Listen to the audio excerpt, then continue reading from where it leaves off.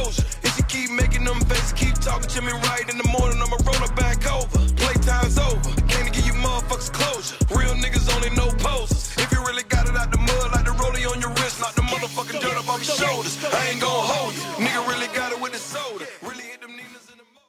Welcome, ladies and gentlemen, to episode 69 of the Splashcast, the Around the League edition. I'm your co-host, Reggie. I'm your co-host, Norwood. HBCU football on the way, baby. Boy, it is back. It is back. The proverbial it is back. Football is here. We did a whole college football preview. If you ever had a chance, you can only 1 week late. You can still go back and watch it. We picked our games. We bet some beers for the first week. It has been fun, man. It's been fun. Let's y'all know when it comes to the Around the League. Wait. It has not been fun for everybody. There are multiple people who did not have great weekends. Oh, man. And we'll get to it, man. When it comes to the Around the League edition, y'all know that we talk about HBCU news around the culture, news around football, news around basketball, and we round it out with splashes of the week.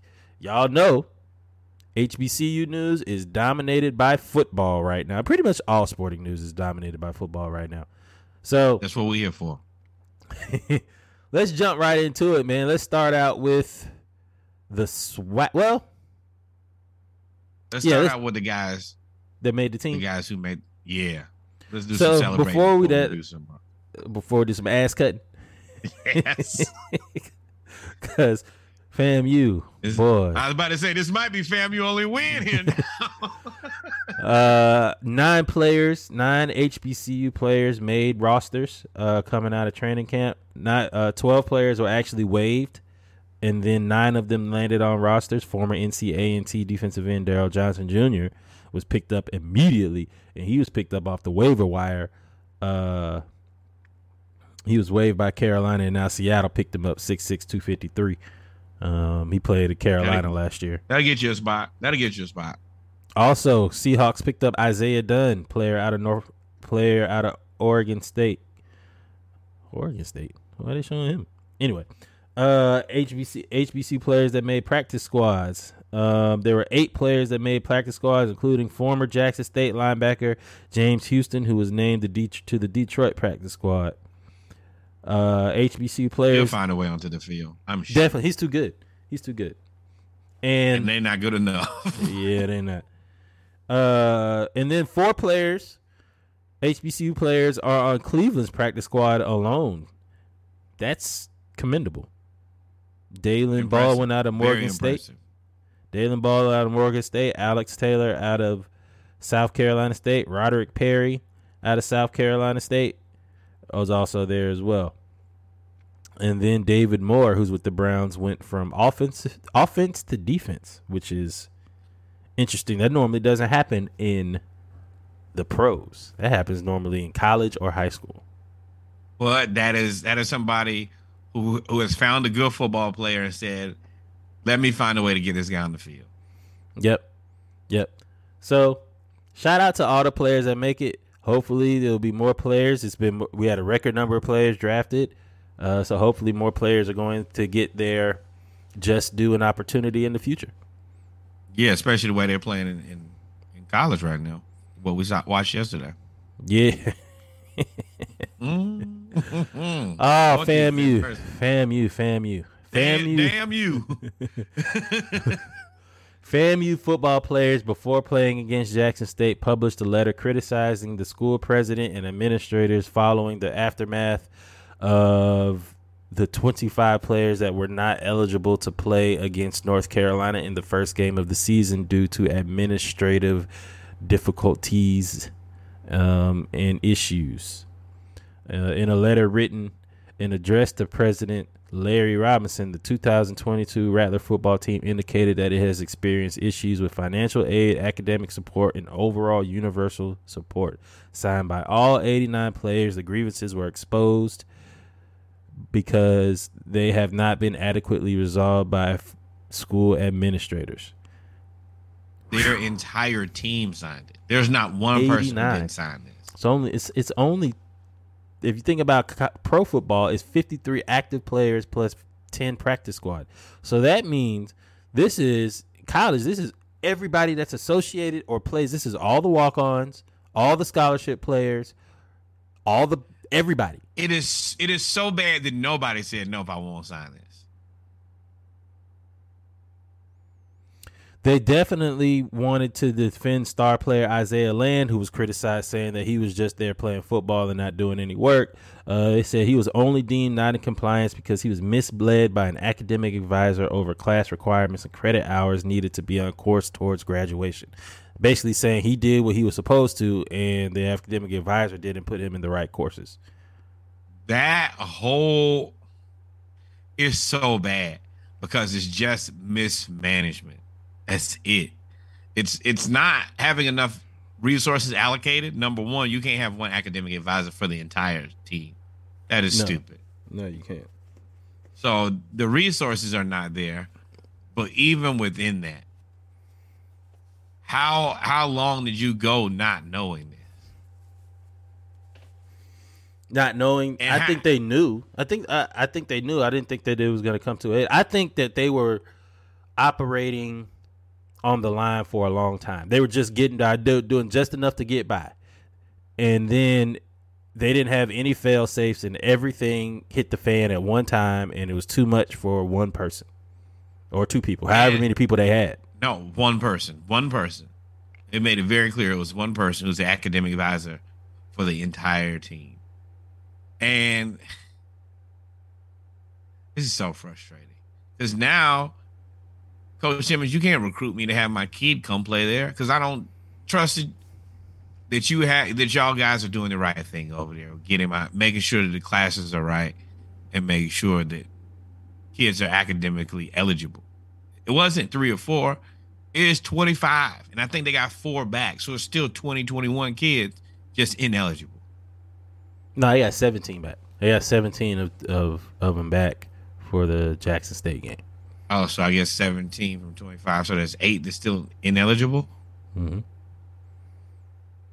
I think it's more became eligible towards the beginning of the game. But it's unfortunate, man. It's unfortunate.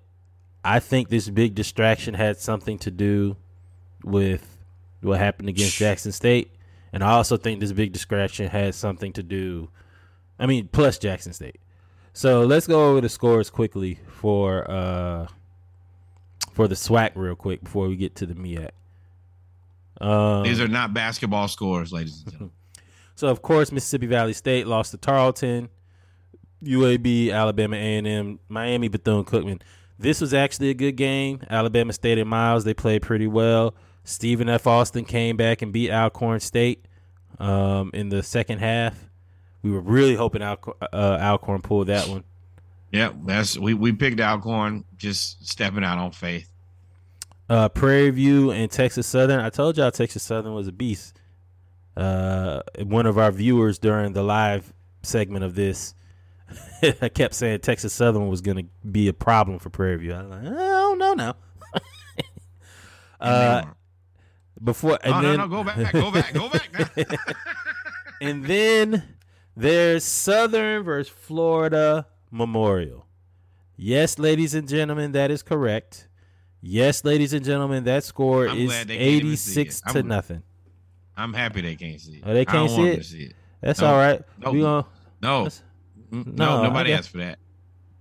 We're just gonna make sure that this. Oh, Jesus! In the morning and late at night, 86 to nothing. I'm gonna tell you, right around the 56 to nothing, I am about to start cheating. It's not anywhere in the world. It was 42 nothing at the end of the first quarter. I'm tripping, people. I'm getting put out. There's no reason for me to sit here. Nobody is concerned about winning but me. I'm going home. I'm gonna tell you something right now. I don't think Florida Memorial had the people, had the talent to figure out a way to cheat and trip and do anything dirty. Because I feel like if they y'all don't have the capability nor the gusto. Ain't no way. Because at what point do you make that decision? It's 86 to nothing. It was 42 nothing at the end of the first quarter. If you was gonna hurt somebody, that would have been the time to do it. That is. I gotta say that to somebody soon. I don't think you have the capabilities nor the gusto. That means I have no respect for you. You're not crazy enough to do it, nor are you skilled enough to do it. You just got to sit here. God.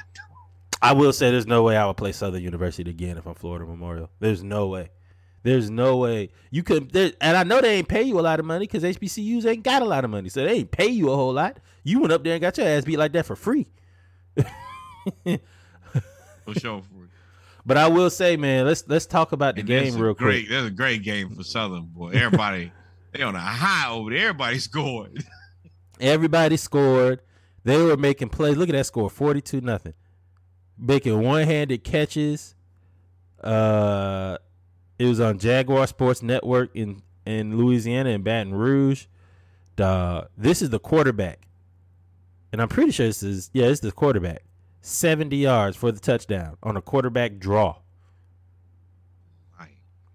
And then you had this play, and this is when I believe everybody knew that it was over. This is the first touchdown of the game. Go ahead, Bashawn McCray. You got two people to stop me? No, I'm just going to run right over you. That's unfortunate. I told y'all, HBCUs have tiers too now. Everybody ain't the same. Tears, yeah. I got beat 86-0. Yeah, it was real tears. Tears and tears. Double entendre right there, boy. Man. Oh, did. Yeah, man. So shout out to Southern University. Shout out to them as well. More in the swag. Arkansas Pine Bluff beat Lane. Grambling State got beat 58-3 by Arkansas State, who is actually a powerhouse. And then there was Jackson State versus FAMU. This was the Orange Blossom Classic.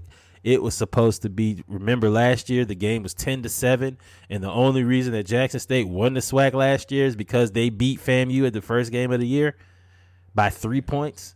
FAMU went to the playoffs. Jackson State won the national. FAMU went to the playoffs for the first time. First HBCU to make the playoffs in a while. Jackson State went to the Celebration Bowl. How in a million years I picked you guys to win it, and you guys, you can't get players eligible. You come play Jackson State. You play like clowns. I'm sick of y'all right now. FAMU put a better showing against North Carolina than they did Jackson State. Jackson State looked like they were just better than them in every phase of the game. And this is Jackson State coming from Mississippi, where they are in a water crisis. They don't even have water. They were practicing with having to boil water. They paying out on you. Boy, they beat you like somebody with good water. Let me tell you. And I did say that Shedeur Sanders was going to be a major player in this game. How right I was, I did not expect him to be this good. I think he started out and he hit his first 17 of 17 passes. Shedeur Sanders is passing clinic. Ridiculous.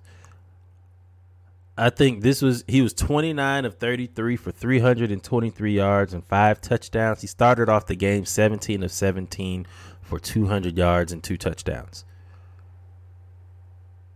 He was already voted as Rookie of the Year last year, preseason All-American. He said he wants to be basically the FCS version of the Heisman. And the thing I see about Jackson State, and especially Shedeur, is that he got noticeably better. Like all them throws, he was really good on the run last year. Moves better too. He moves better. Has a lot better pocket presence. He's out there and he was slinging it all around the field, dog. Like great timing. Like Jackson State was super duper prepared, and that was one of the things I said I was nervous about. Was like, FAMU already has a game under their belt. They've already been playing. And Shedeur. And they play good against a team that is highly respected. And I will say this. The talent level is great disparity. It was just great disparity. And I will say that Shedeur looked like the fringe SEC quarterback, not Musa. Yeah. He definitely looked like he could play in the ACC. Musa looked very regular. Yeah. Musa looked like what we thought he was going to look like against UNC. Exactly. because he was playing out of his mind last week. But the defense couldn't stop him. FAMU's defense, maybe their secondary is that weak, because I mean the defense couldn't stop them. The Jackson State didn't run the ball really at all. Nope. And UNC looked bad again this weekend off in the secondary. Mm-hmm. So yeah, maybe Jackson they State out here. Jackson State is out here. Shout out to Deion, man. That's a hell of a way to start the season. Those are two definitive. And I told FAMU, go ahead. That's going to have a big influence on the rest of the season. You beat somebody 86-0, you win the way that Jackson State did. Rest of the season, what you say. Everybody else saw that game and said, "Oh shit, here we go." I'm a firm believer that Jackson State saw Southern win and was like, "All right, we got to say this. We got to respond." Remember, they played on Sunday. Southern played on Saturday, and Jackson State and Southern last year. First of all, that's already a big HBCU band rivalry. Second of all, it's a football rivalry now that Jackson State is good again. And they fought last year on a controversial play, because if Southern had beat Jackson State, then they would have made it to the SWAC championship. But because they lost to Jackson State, they ended up being one game behind Prairie View. They sent the message back like, "Oh, we got 1-2, huh?" Oh, yeah. If Southern had won 42-0, there's no way Jackson State wins 59-3. They probably win 35-3, 35-0. They play all their other. They had their first string in all the way to the fourth quarter. Also, Deion a little disrespectful, dog. They be moving so disrespectfully on Jackson State sideline. Deion, and I don't know if it's his. I asked this question. I don't know if it's his foot. His foot was hurting, his leg, because he did have surgery, two toes amputated. But be sitting down in a folding chair on the sideline while your team playing. Shedeur Sanders took his pads off at the beginning of the fourth quarter. They was doing chains on. Put his chains on. Yeah. And why talking in third person? And talking in third person. Yeah. I loved it, but I was also like, boy, it's too early in the season for that. And they were so they have their own media that does player interviews after they score. And dude had a microphone. Like, I was like, oh, this is a full production over here. This is like a full docuseries production that could turn out to bite you in your ass, though. Because 86 on any team, no matter who you play in any level, 86 points is wild. Yeah. And once you score, hey, man, make sure you get an interview or a comment on that one, too. Going over there to their sideline. I know they're getting an interview right now. I want to know how they feel. Oh, man, I'm right with it. Yeah. And now that we'll talk about some of these games next week that's about to happen when it comes to HBCUs, where I will be in Baton Rouge when we get to talk about LSU, because Southern scored 86 points. LSU did not. And they play each other next week. You saying that this might be closer than people? I was saying that before they even played. I'm definitely saying that now. But we'll get to the LSU game. We'll get to the fallout of that game, LSU Florida State, because there's been a lot of fallout on that game as well. They're trying to fire Brian Kelly right now. All right, let's get to the MEAC real quick so we can talk about who else. You upset if they fire Brian Kelly? No. It'd be Did more you of think it was coming anyway? Yeah, it'd be I told you so. I told you that was the wrong thing to do anyway. So let's talk about the MEAC. South Carolina State plays Central Florida, 56-10, of course. Delaware State beat Lincoln 34-0. Marshall beat Norfolk State 55-3. Morgan State actually scored first in this game. They had a pick six. They held Georgia Southern to 0 points. It was 0-0. Then they had a pick six in the second quarter, and then Georgia Southern woke up. Pick that one. Former USC coach is their coach now, Clay Helton. Southern? Yeah. Wow. North Carolina A&T, you picked that. You picked Central to beat them. That was a huge upset. A&T was a 12.5 point favorite over Central. Central hadn't beaten A&T in 6 years. They have been dominated. Your boy. Thank you for Central doing your job. Since, of course, fam, you got me out here looking like boo-boo the fool. Thank you for doing your job, Central. You get a salute from me. Shout out to Central, man. Shout out to Durham for showing up in Charlotte. Apparently, there was a decent turnout for this game. My father-in-law and mother-in-law and everybody from Durham on that side have let me know that I was foolish for picking A&T. They are all Durham Eagles. I would have to agree, and I'm happy that I won the beers on that one. Yeah, you get 6 beers on that, man. So shout out to Central. And then, of course, Howard, no H, lost to Hampton again. Now, I will say, Hampton, y'all got to clean this shit up, though. Y'all was up 21-6. Okay, so my thing with that is kind of you can't have a 22-point fourth quarter, but it is the end of the game. Y'all have been basically getting whooped the whole game. Yeah, plus now I will say Howard, man, Howard is not a slouch. Like we said it when they played Alabama State. They are not a slouch, but they are losers. And I need them to hold that L respectfully. They definitely will hold that L. They got talent though, but Hampton was just a better team. It does bring me joy every year to be able to post that we beat Howard again. I am also often reminded that Howard has not beat Hampton since the Obama administration. So all of these things bring me a little joy every year. And Hampton continue to kick their ass. Howard, I mean, somebody's got to get whooped in. Well, that's what you're here for.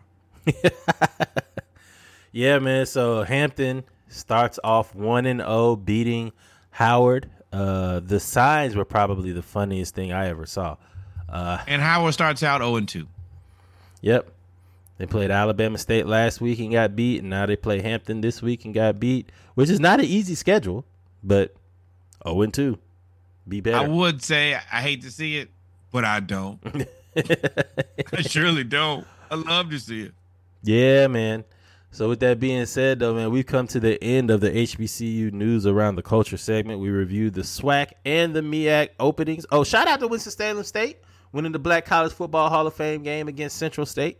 Gotta always shout them out. Shout out to Doug Williams as well, representing for HBCUs, calling out all the BS while he was on Sports Center talking about not getting the shot, black quarterbacks not being able to make a living as backup quarterbacks, talking about the biases when it comes to drafting. He called it all out. So shout out to Doug Williams as well. Y'all stay tuned with us, man. Y'all stay tuned. We'll be right back as we get ready for our basketball segment. Not a lot of news, but one like really big bomb was dropped and then it went quiet again.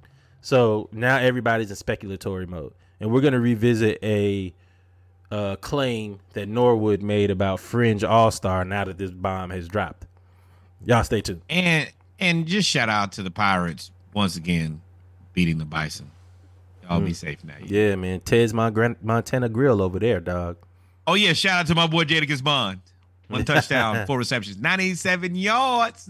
Mama, there goes that man. Yes, sir. Y'all stay tuned.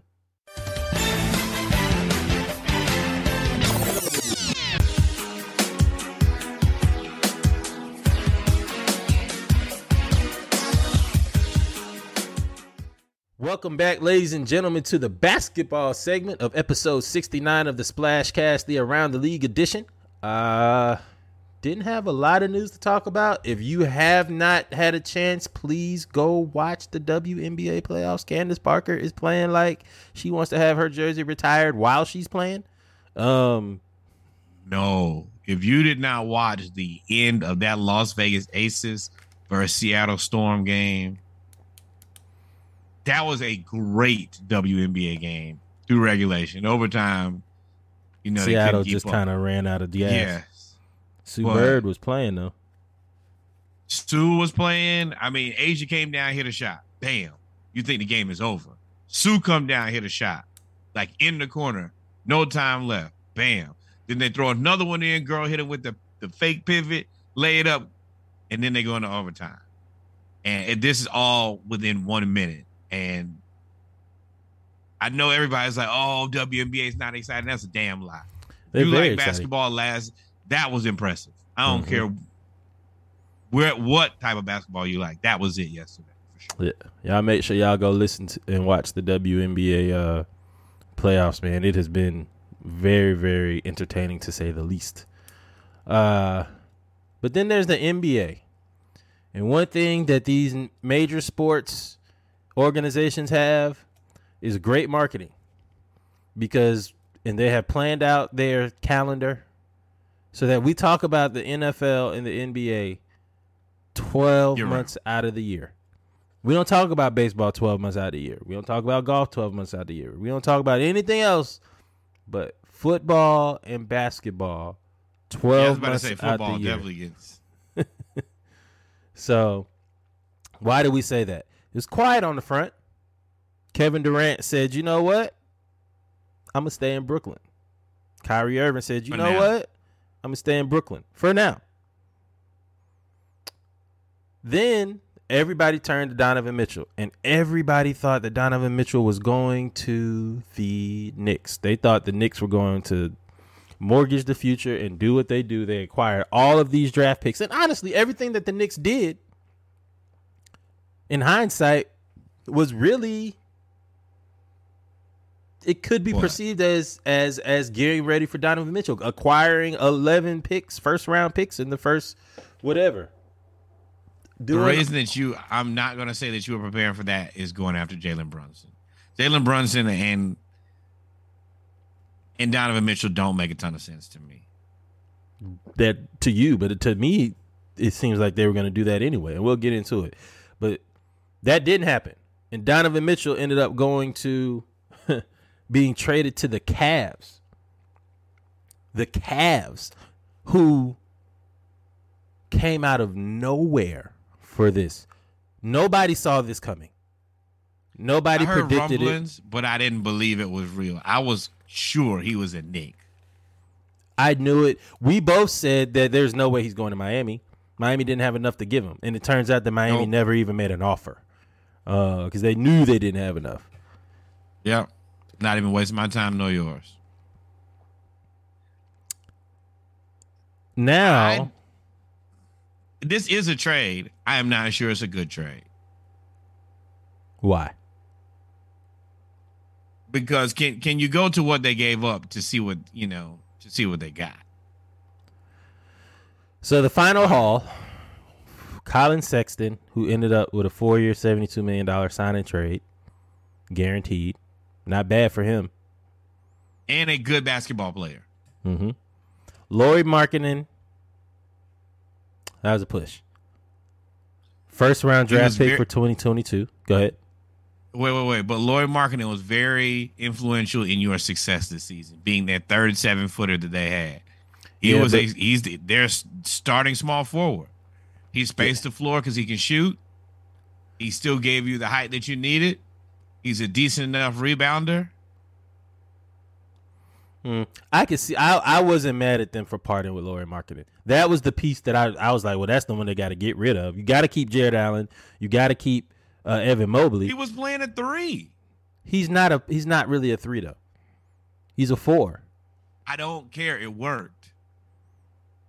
I would have thrown him in this trade. 100%. I'd have thrown him in this trade. I don't think a team with 1 year of success should get cute. And I think this is the biggest effort of getting cute you could have continued up. Then they put in the first round draft pick that they got at 14th, Ochai Agbaji. Agbaji. There you go. Agbaji. Yes. So basically, to me, that's a first round pick. Correct. At that point, it's a first round pick. So then they put in, this is the part that I didn't understand. I actually am not mad at all of this at all. Lauri Markkanen could have gone. I don't know about Agbaji. Colin Sexton, they've been trying to trade him for 2.5 years. 3 unprotected first round picks, which you're going to assume that they're not going to be good. They're going to be at the bottom. But then 2 pick swaps. So that's 5 first round picks plus a first round pick this year and a player. That's 6 first round assets that you gave up for Donovan Mitchell. Now, we have this debate about Donovan Mitchell and Rudy Gobert all the time. Who's the better player? Who's the more valuable player? You say Rudy Gobert is both. He's a better player, more valuable. I say Rudy Gobert is more valuable because, and Donovan Mitchell is better. Rudy Gobert got 4 first-round picks. Essentially, this trade is 6 first-round picks. No way in hell I would have done this. No way in hell I would have done this, but I understand Cleveland doing it. They took a swing for the fences. You got Garland. Who is going to average sometimes you swing for the fence and you hit that fence now. 26, 4 and 5, 22, 3 and 9. They still kept Okoro. They still kept he's the defensive guy. They kept Karis LeVert, who's now going to go back to something. That's who they should have traded. I'd rather you have Okoro than Marketing. Easy. Yeah, but why would the Jazz do that? The Jazz may have demanded Marketing. Like, nah, you gonna have to give me. So. You gonna have to give me one of these 3. I think that's the part that we're forgetting. Like, we're like, the Cavs made an offer. I also think that there could have been other offers and they countered and was like, no, we don't want Okoro. We want a 7-footer. Everything. I think they got the best of what was available. I think they got the absolute best of what was available. Because you know that Jared Allen wasn't available. You know that Evan Mobley wasn't available. That everything else, Sexton, I need you to go back and look at his stats from the last time that he played. His stats are about what Donovan Mitchell was. I think that Lauri Markkanen was an excellent 7-footer that gave people problems, which I said, hey, this 7-foot lineup doesn't work, and it worked. And then you gave up a first-round pick this year. Can you show the entire haul for what the Jazz have gotten back? Dang, I had it right here. You talking about the whole? Oh, no. Go to where it says trade haul.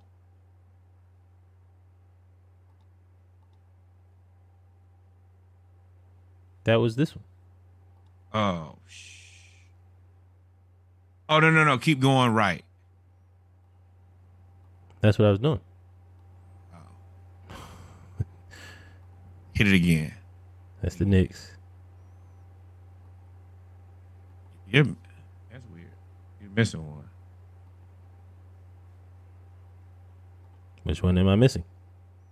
Okay, so right here, it says there it is right there. Oh, yeah, the Jazz turned Rudy Gobert and Donovan Mitchell into Colin Sexton.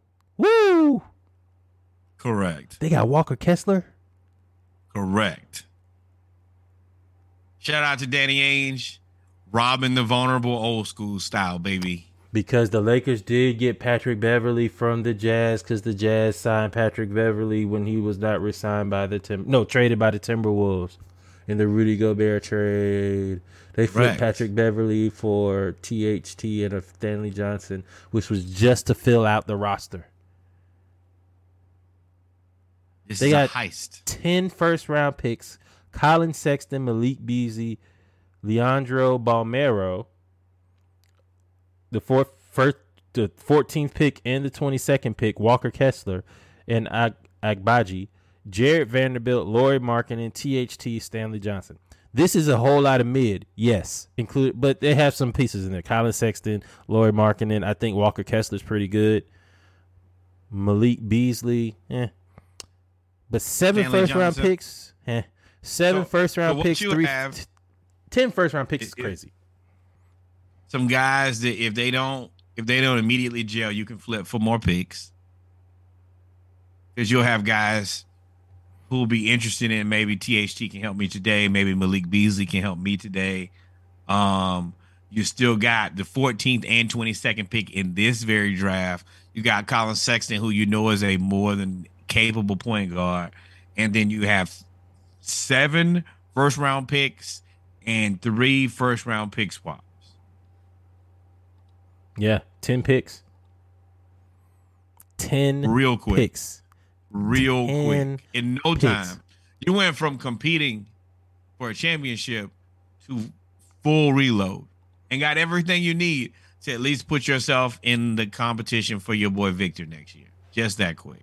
And they're talking about getting rid of Jordan Clarkson, Mike Conley Jr., and Bogdanovich. Bogdan. No, we got Bogdan. That's Bogdan. Yes. Bojan. So you talking about all of them.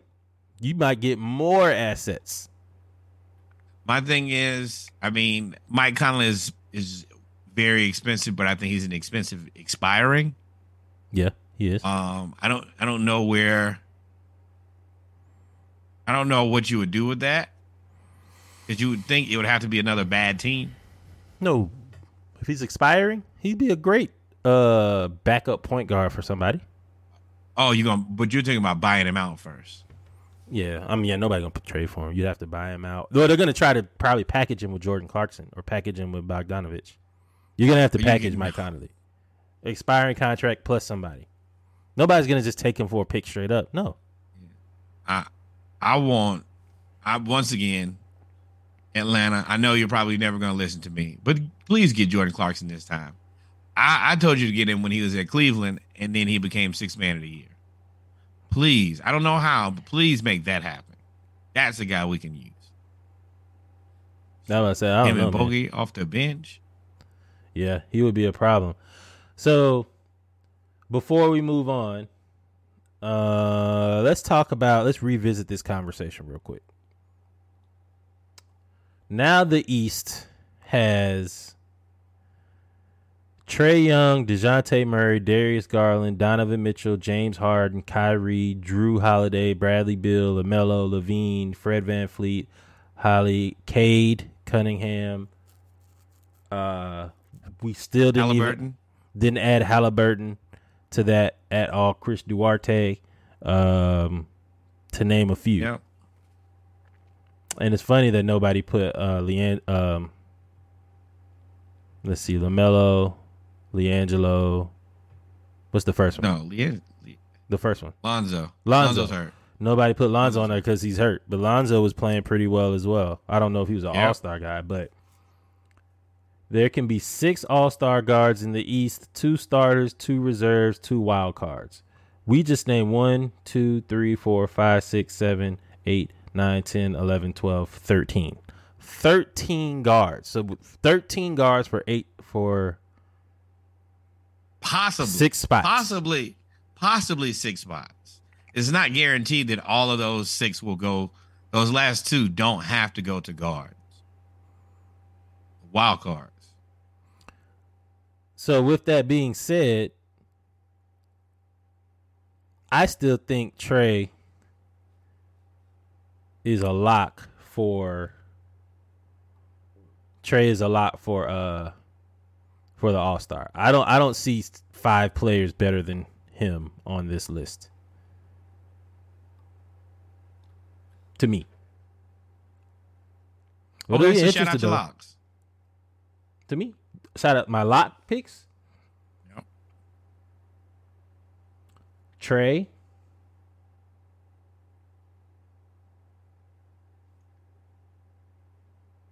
That's really it. Of this list that we see here. I guess you could say Harden. Definitely Harden. Because, well. You don't think Kyrie a lot? Yeah, I guess you gotta say Trae, Harden, Kyrie. It ain't Kyrie has never played bad. Kyrie has never not played all-star basketball. He just has to physically play basketball. So, there's never a point where you're like, "Whoo, Kyrie don't look like an all-star." So Trae, Harden, Kyrie. That's bare minimum, right? To me. Now you gotta add it. I think the person that's going to be odd man out right here is like Drew Holiday. He's going to be odd man out. So you got to think now. Fred VanVleet's out of there. No. You asked me to name. Okay. Yes. But we got to look at somebody's going to have a really high individually productive season, one of Bradley these Beal. guys. Every year. That person that has been Bradley Beal his entire career. So you would assume either him Or probably Levine. Him or Levine. Well, that's that highly productive, just straight scorer mode. Because they don't really You have think any they're other gonna leave help. a guy out? Well, he got DeRozan, but we assume that those two guys are probably going to do that again. So neither one of those are all-star at super high, probably points, and probably maybe 4 or 5 assists.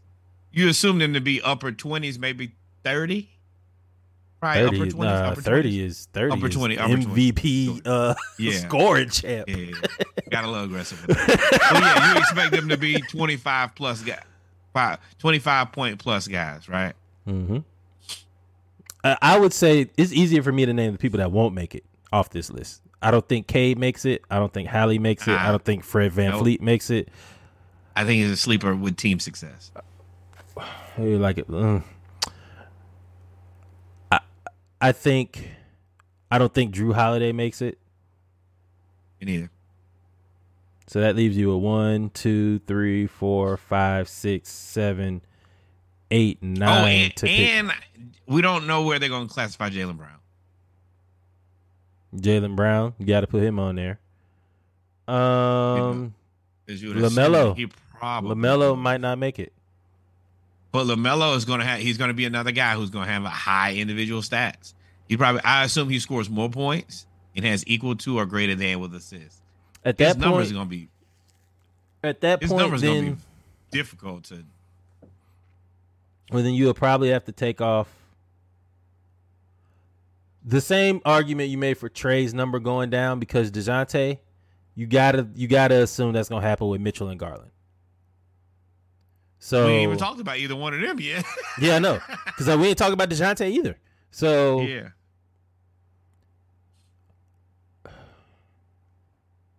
it might be You tight can on look them. at It might be Wait, tight wait. on them though. Wait. I don't know if y'all could do this, but please go back and look at the way Reggie looks at. It's tight on it's tight on y'all. Like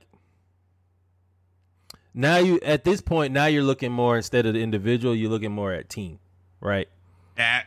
So then That's the reason that's a part of this. All of these, you're gonna have one guy, super individual success. You're gonna have to take that into account. You're gonna have one guy who's gonna have way more team success, and they'll probably attribute a lot to him. Well, that guy. Then you have the other guys who are just locks, James Harden and Kyrie Irving. To me, It's not that team success argument comes into play with Bradley Beal, Levine, and LaMelo. Right? Because Levine and Beal, really more Bradley Beal, Drew Holiday, and Levine. Because those three, no, not Drew Holiday, I'm sorry. Bradley Beal, Levine, and LaMelo. Because like you said, those are your high usage guys. Those are the guys that are going to have a lot. If we're good. If we're good, it's on me. If we're bad, I'm still getting my buckets, but y'all just suck. It's on y'all. So if that's the case, if we good, it's on me. If we lose, it's on y'all. if that's the case, I would probably go with Levine. I don't know what Washington did this year in the offseason. I don't know who they signed. They got rid of the old boy that got hurt.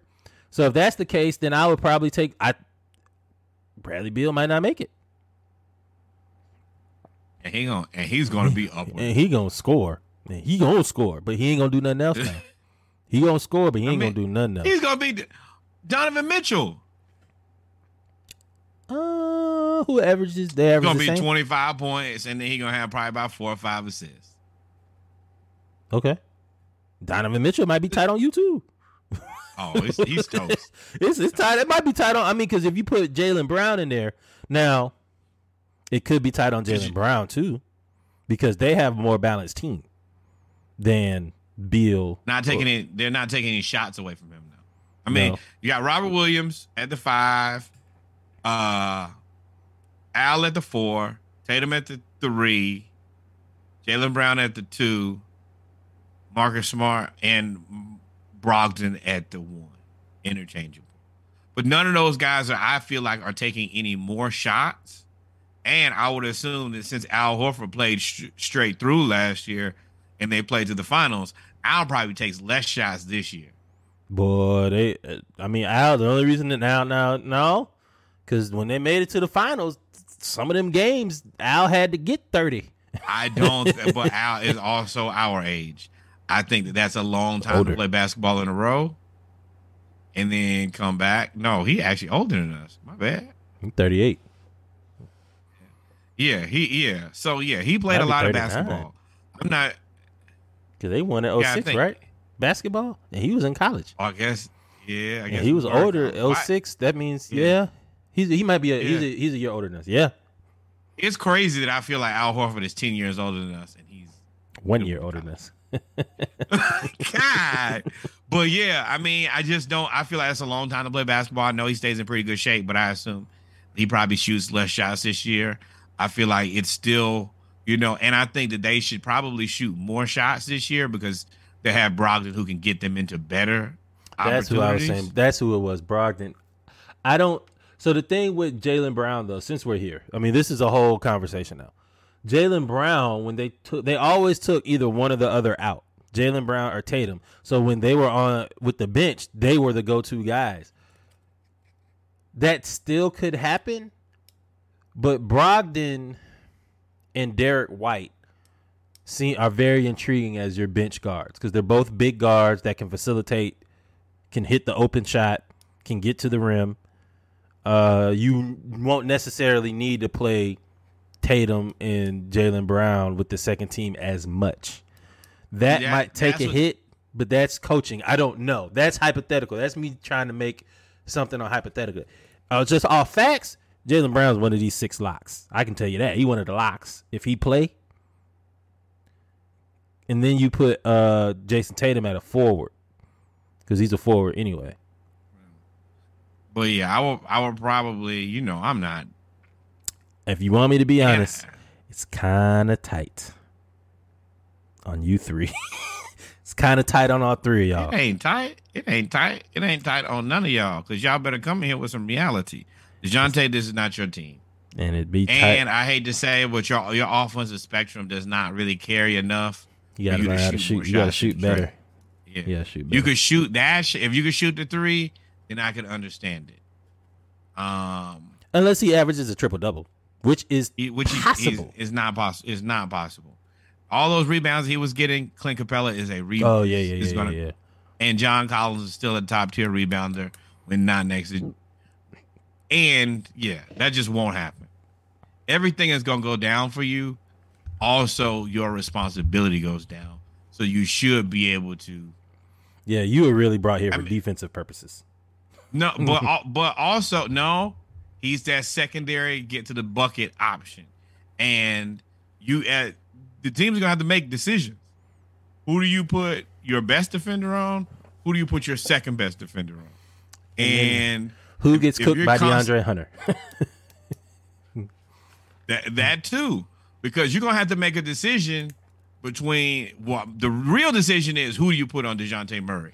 You would assume you put your number 1 defender on Trey, your number 1 perimeter defender, which means that DeJounte gets your number 2.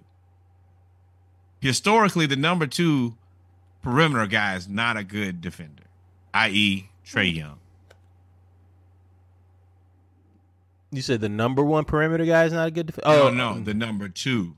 They're typically hiding that guy. Yeah, no, I would say typically the number 2 perimeter, the number 2 perimeter guy is your primary defender. No. What I'm saying is the second defender. So the second perimeter defender is typically not very good. Oh, yeah. Whoever the first, yeah. Yeah, which is normally going to be Trey or Darius Garland. Well, I don't know because Darius Garland ain't great on defense either. No, they got the He's small on the back end. Yeah. That's the only thing that saves him is Evan Mobley and Jared Allen. But I think that's gonna. It's like the Hawks. I gotta say. No, hell no. DeAndre Hunter is. No, I'm talking about having the 2 guys. Jared Allen and Clint Capella are the same person. Yeah. But I'm John talking about, but yeah, Okoro ain't DeAndre Hunter, and ain't neither one of them guys DeJounte Murray at guard. I think that we need to be a top 15 defense this year. No, we should. I mean, you invested in it. So, but like I said, it might be, to me, it's tight on whoever is the best team, because it's tight on Garland and Mitchell to me. And Garland's good, but it's out of all those people, no, it's tightest on DeJounte. Then it's second tightest on Garland. Then it's Mitchell. But that little group right there, I don't see no all-stars. And now that really puts you in a compromising situation, because we saw what they traded for him. You traded for all that, and the guy not even an all-star? And then you got this group here, the Drew Holiday, who is not flashy at all. Bradley Beal, whose team is never good. LaMelo, a lot of money not to be an all-star too, boy. LaMelo, Jesus. Levine, Fred VanVleet, who's probably not going to put up the best numbers, but he's going to have they're going to be good. Team success. They're going to have team success again. Halliburton is coming. Halliburton is coming. He's not there yet. Cade Cunningham. They have added pieces to their team, but it's not. They're not going to be as good. But Levine is the problem because he gets paid so much money. Mm-hmm. He just read up too. He talked people into that contract. Beal, and Donovan. Mm-hmm. You have to win because you can't lose and be that expensive. Yes, you can. I mean, you can, but I guess Beal is that as a lifestyle. That's what he signed up for, because he was saying I could ask for a trade and go somewhere else, but he's like, no, but he didn't. The issue is Cleveland will be into the luxury tax if they don't win. That is a problem. Didn't think about that either. Yeah, they will. At least Washington be like, well, we only paying one guy. The rest of you guys can be mad, but we under the tax. Cleveland went for it. I mean, and honestly, they didn't have. This was really it. I mean, what else were they going to do? No, it was not. They didn't have to do this. This makes no sense. It's a year too early. So you would rather have Colin Sexton over Donovan Mitchell? No, you would rather have Colin Sexton and all of that capital over Donovan Mitchell. Exactly, 100%. Yeah, I mean, as good as Donovan Mitchell is, you're going to get something close to that out of Colin Sexton. No defense, 6 feet. Actually, you're going to get defense out of Colin Sexton. You won't get the explosiveness. Yeah. You're going to get defense out of Sexton. That's one thing he will do. And he will piss you off when he does it too. Yeah, but for everything that you traded away and it's more expensive, I just can't. And me and you have talked through it. You don't even think this guy's going to be an all-star. You traded all this for a guy who's not an all-star? Shitting me. Y'all better be top 3, top 4. Nah, top 3. You got to assume the Bucks are still perceived to be number 1. Oh, I know. That's what I'm trying to tell you is the Celtics, math on this doesn't math. The Nets, the 76ers. Those 4 are going to be interchangeable for the top 4 seeds. Everybody else, all these other people are on teams that are jockeying for position in 5 through play-in. Hold on, say the teams one more time. Bucks, 76ers, Nets, Bucks, 76ers, Nets. I said the other one. Bucks, 76ers, Nets. Oh, where's Miami? Not there. Celtics. Bucks, 76ers, Celtics, Nets. Yeah, Miami's not there. They lost their defense. No. What did you tell me about Miami? If you put your trust and faith in Max Strus to replace PJ Tucker on defense, you will lose. Miami didn't add anybody to their team that I can think of significance. Nobody, baby. Matter of fact, didn't the Celtics just sign Markieff Morris? Or was that the Nets? Nets. The Nets. Yeah. Yeah. So you got those top 4 teams and then everybody else. Now, the team that probably could fall out of that top 4 would be the Celtics, ironically. They're the team that could fall to the 5th, 6th, or 7th seed. If it happens. I mean. But I'm saying that, but I'm just thinking the more that I look at this Donovan Mitchell trade. A little cloudy looking at that Lakers championship ring. You got to show me how it makes sense for you to trade all this guy who is not going to be an all-star. You got and you don't believe your team is going to be a top 3 team.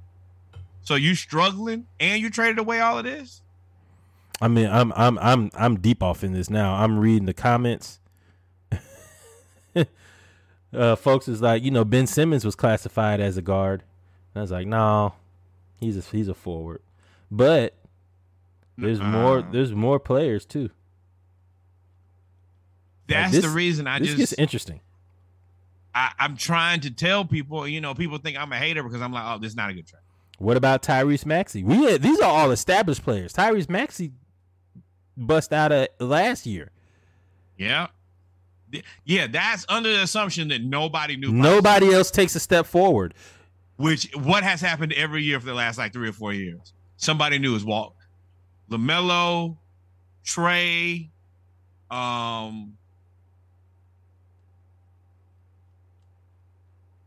every year there's been an addition of a guy who's all-star level. And if you want to talk about sleeper guards, man, I mean, Halliburton's got to be a sleeper guard.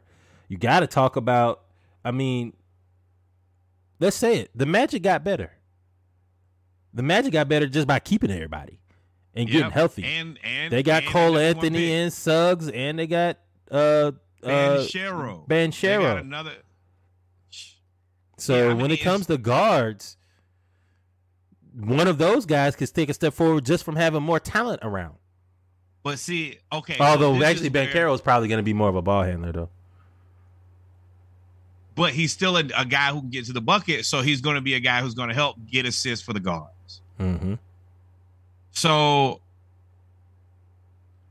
and it's frustrating because people are like, oh, you said Trey's a fringe all-star. You're talking crazy. You know how many guys who are that level who could be a fringe all-star? That's not an insult. It's just that. I think no. I think Trey is better than most of the people on that list. He's better than Garland. Yeah, but better than Mitchell. If we don't start out great and somebody else does, or if Trey stumbles out of the block. But to me, I think he's established himself as. And you're gonna have to be realistic. I mean, you assume his points and assists go down. That's gonna put him closer to everybody else. I assume his points stay the same. I assume his assists go down. You think he's going to score 30 points? I can see him scoring between 25 and 30 points off the ball because he ain't got to facilitate. Or I don't know. I don't know. I honestly don't know how this works. Do you think they're going to take the ball out of his hands? One of them has to happen. Which one do you think is going to happen? I think you take they already talked about him working with Steph and working off the ball. They're taking the ball out of his hands more. I don't think it'll be a 50-50. I still think it'll be a 70-30. But I think they'll definitely take the ball out of his hands more. I think the ball will be in his hands, and then he'll be like, okay, I'll play off the ball, but give me the ball. What does that mean? I'll play off the ball. I'll run around the court, and then you call the play for me okay. and hit me in the corner to shoot? It's like, all right, well, I'm going to be the facilitator. I'm going to be the facilitator, right? So I'm going to have the ball in my hand the majority of the time, right? Then he's going to be like, all right, well, DeJounte, take the ball. All right, I'm off the ball. Run the play for me every time. Yeah, so that's what I was saying. Which is a way where he keeps the ball in his hands more than everybody else. Yeah, I mean, I can see them using. So that's kind of what Steph does, though, right? So Steph is off the ball with Draymond. Draymond normally, Draymond brings the ball up the court. Then they run a play for Steph, and when Steph gets the ball, if the play don't run, he decides, okay, I'm gonna drive, kick, or I'm gonna back up and either get past you or I'm gonna shoot you in the face. One or the other, right? So I think you could see that. I think Trey being an ISO ball or Trey, I think the pick and roll becomes with Trey and John Collins becomes your second play. I think your first play, you'll have DeJounte Murray bring the ball up and you run the play for Trey. And then he decides from there. Because with DeJounte being the primary ball handler now, you can't double Trey. You can't try to trap Trey. You can't trap DeJounte because he's 6'5", 6'4", and he can actually he's a little bit bigger than Trey. You're not gonna be able to like big boy him into a corner, and I mean, he plays a little tougher, a little bit stronger. But he's a better ball handler than anybody else that we had. Like Kevin Huerter, he was a ball handler, but he wouldn't always just go. Like DeJounte gonna go to the rim. If you don't, you try to double Trey and he give him at the top of the key, it's a wrap. Yeah. Kevin Huerter, I don't know if he would have done that. So I could see where Trey's numbers may take a dip assist wise, but I think his scoring will probably stay and maybe go down 2 points. So from 29 and 8 to 27. We need him down to 25. 25 and 10. At least. Mm-hmm. And what do you think DeJounte gonna score? I think DeJounte will be more of a 17, 10, and 8 guy. 17. You can get rid of them. You can get rid of them rebounds. Those rebounds are dead. Rebounds gonna. Okay, 17. I think DeJounte's a 15 and 10, 17 and 10 guy. So you think we're gonna have two guards that average double-digit assists? I don't think Trey averages double-digit assists playing off the ball. I think he I said his assists go down. His scoring stays the same. His assists go down. He probably averages 27, 28. Well, I say if his scoring stays the same, his assists go down. If his scoring go down, then I think his assists go up. Ideally, you have both of them averaging. Ideally, you have both of them averaging 25, 8, and 8, or 25, 8, and whatever, right? Ideally, or 20, and 8. Yeah, ideally, I have both of them at like 20 and 10. I have which Bogey is with all-star. That's all-star worthy. If both of them average 20 and 10, that means we're in the top 4 in the standings, and they're both going to the all-star game at that point. You can go ahead. I'm going to go ahead and pull up that post right now to tell you who will not make it. If both of them average 20 and 10, you gone, you out of there. All y'all gone. If both of them average 20 and 10, I can tell you that now. All that money y'all just spent is for nothing. Hope you get your money back. You can't get it back. If both of them average 20 and 8, 20 and 10, yeah. Oh my God. You can kiss the baby. But yeah, definitely. Yeah, I really think DeJounte is probably about 20, hopefully like 20 and 9, 20 and 10. I would like to see Trey at like 20 and 10. Bogey at like 50. I forgot about Bogey. DeAndre Hunter, you still need like somewhere between 12 to 15 points out of him. 17 out of John Collins. You know what I just thought about? So, ladies and gentlemen, real quick, we're not doing an ATL edition because we're doing the Around the League edition. It's a holiday, plus we're doing a NFL preview. So we didn't really talk about the Hawks. We're just talking about basketball. You know what I just thought about?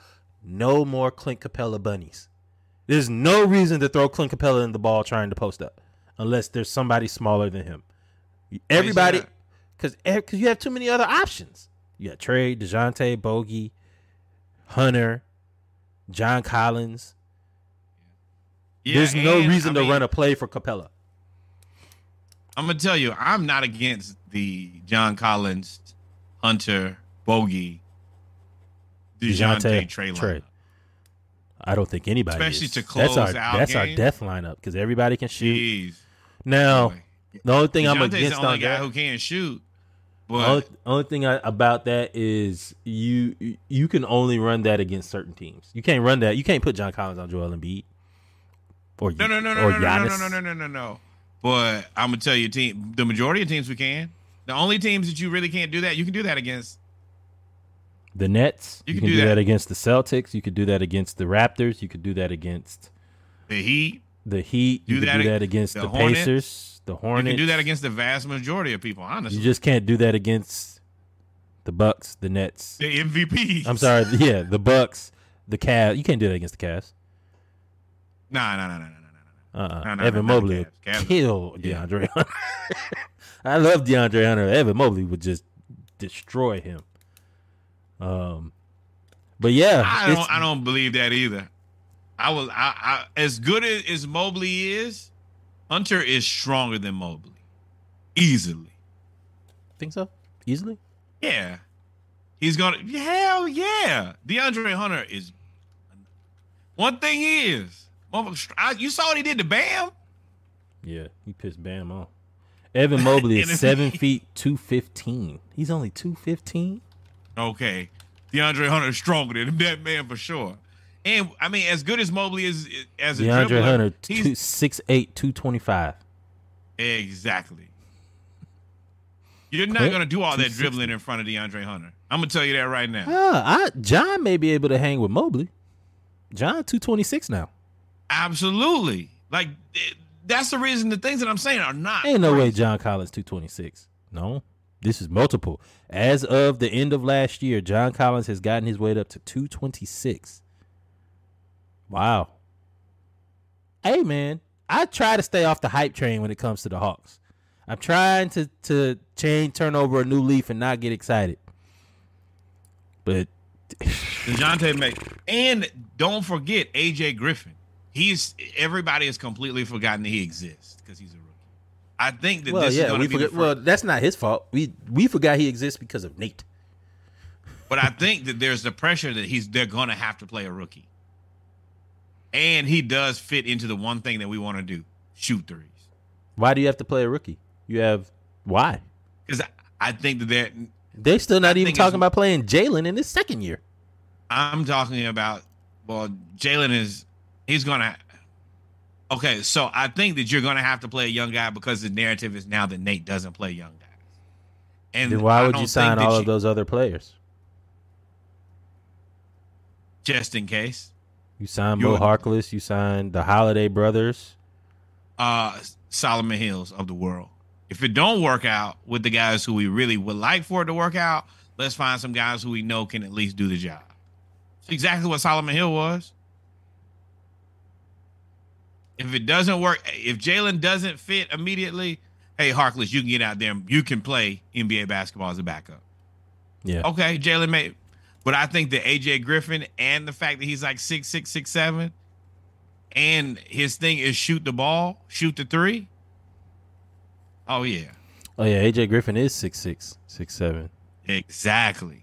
If he can play defense, if there's one way that you can make but I'm saying the one way that you can play on Nate's team is to play defense, because that's the only way you're going to get on the court. If you play defense, he's like kind of a Tom Thibodeau type guy. If you play defense, I'll let you play.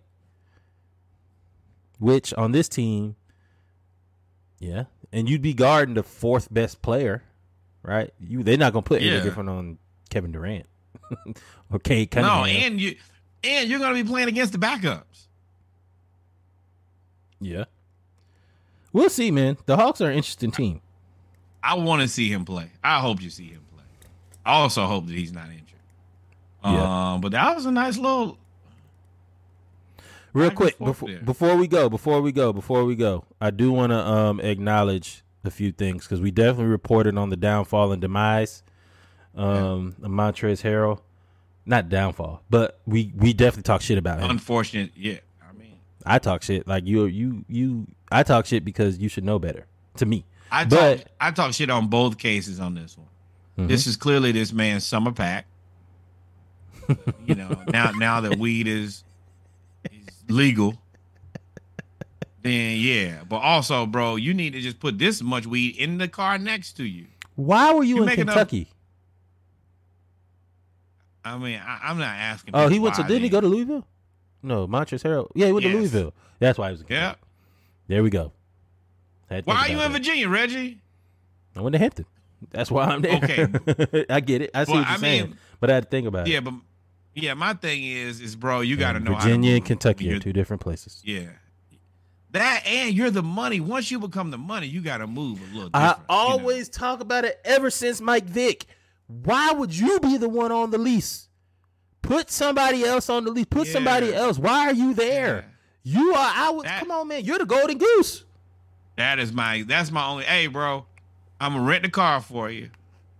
I'll pay for the gas, and I'll get you straight when you get there. All I need you to do is just follow me. That's it. Don't do nothing stupid. No swerving. Yeah. It's to me. No, do whatever you want to. That's your car, and it's not in my name. It's in somebody else's name. Yeah. But I just need you to just get this package from point A to point B. So the charge will be expunged from his record after 12 months if Harrell gets in no further legal trouble. So he definitely he definitely called somebody he knew. Somebody called. He got a lawyer that somebody knew, kind of like at Hampton. Well, Same thing that happened the other at part Hampton. about it is he's still a Louisville alum and played for one of their best teams. Yeah, y'all fix this. Mm-hmm. But just you would hope that in the future, man, just pay somebody like everybody else do. It's already somebody carry the money in the first place. Do what you're supposed to do. But I forget he is from Tarboro, North Carolina. He probably keep his money and everything with him. Yeah. I know a lot of people like that too. Yeah. So yeah. But man. Shout out to him for not going to jail. At the end of the day, he's not a felon. It is now a misdemeanor and everything. So shout out to him. Got that taken care of. But we talked about this Saturday, but shout out to Gallo, man. Prayers up for him, T's and P's. It has now been confirmed that it is a torn ACL. When we first reported on it, they were talking about his ACL was still intact. It is now confirmed the 33-year-old tore his ACL in the left knee, the same one that he tore in 2013. At 33 years old, that's tough. I think that's it. That's tough. For me, man, number one, he gave us a lot of good minutes. He played very tough. 2 years of good basketball from Gallo. I don't have any issues, no beef with Gallo. I was happy he got another shot, which I assumed that he would. I was also a little nervous that he went to the Celtics because I know how good he can be. And he knows how he plays against us all. I mean, he played with us. He played against our team in practice. Yeah. But, I also think that an ACL that you tore 9 years ago, you tear again in your 30s. Mid-30s, too. He's 34. Yeah. Mid-30s with limited mobility already. This could very well be the end. I don't know, man. I think the way that his game plays, he'll come back. He's definitely in the latter stages of his career, similar to how Dirk played. Dirk was just out there, but he could hit that one shot though. You're rich, he's Italian, and he's one of those guys who spends a lot of time in Italy. What am I really trying to? I've got to take a year off to rehab, and then I got to get back in shape. I'll be 35, almost 36 years old before I can really play basketball anywhere near the level that I was playing with before. And you never know. And the one thing that you do have, being from overseas, that overseas players do have, is look at the Gasol brothers. You could always just go back to your country and play there. Yeah. He could go back and play in Italy till he's 40. Get paid. Yeah. He won't get paid millions of dollars, but I mean, he'll get paid a nice salary based on the living there. And you could live in a chateau and be good to go. I say that Barties you did there. Reggie did. Reggie did. Come on, man. But ladies and gentlemen, we have come to the end of the basketball segment. We are actually probably going to cut this up a little bit for the Around the League edition. I will release this basketball segment in its entirety by itself on YouTube, and then I'll cut this down because we have 50 minutes. But it was good conversation. So make sure if you're listening to this during the podcast, go to YouTube, and you can listen to the entire basketball segment and the debate we have with the six guards. We are now going to get into some football news, man. Y'all stay tuned. We got some football news. Boy. Oh, we sure gonna get into football, huh? Look, football. SEC is strong. I learned my lesson. Never bet on the Alliance. Even if you hate Reggie the SEC did. team. Oh, you did too, though. Y'all stay tuned. Oh, boy. So you just going to make sure that I get under the bus Come with on, you. Man. You picked Oregon. Y'all stay tuned. You are.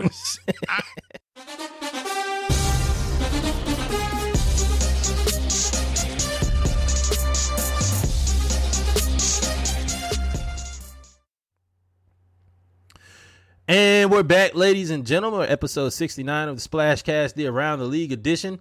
It is now time to talk about an epic football weekend in college football. Man, We had some great games. We had some great finishes. We sure did have some great games. We surely did. We had some great finishes. So before we get to who we really want to talk about, let's go ahead and run through these scores real fast.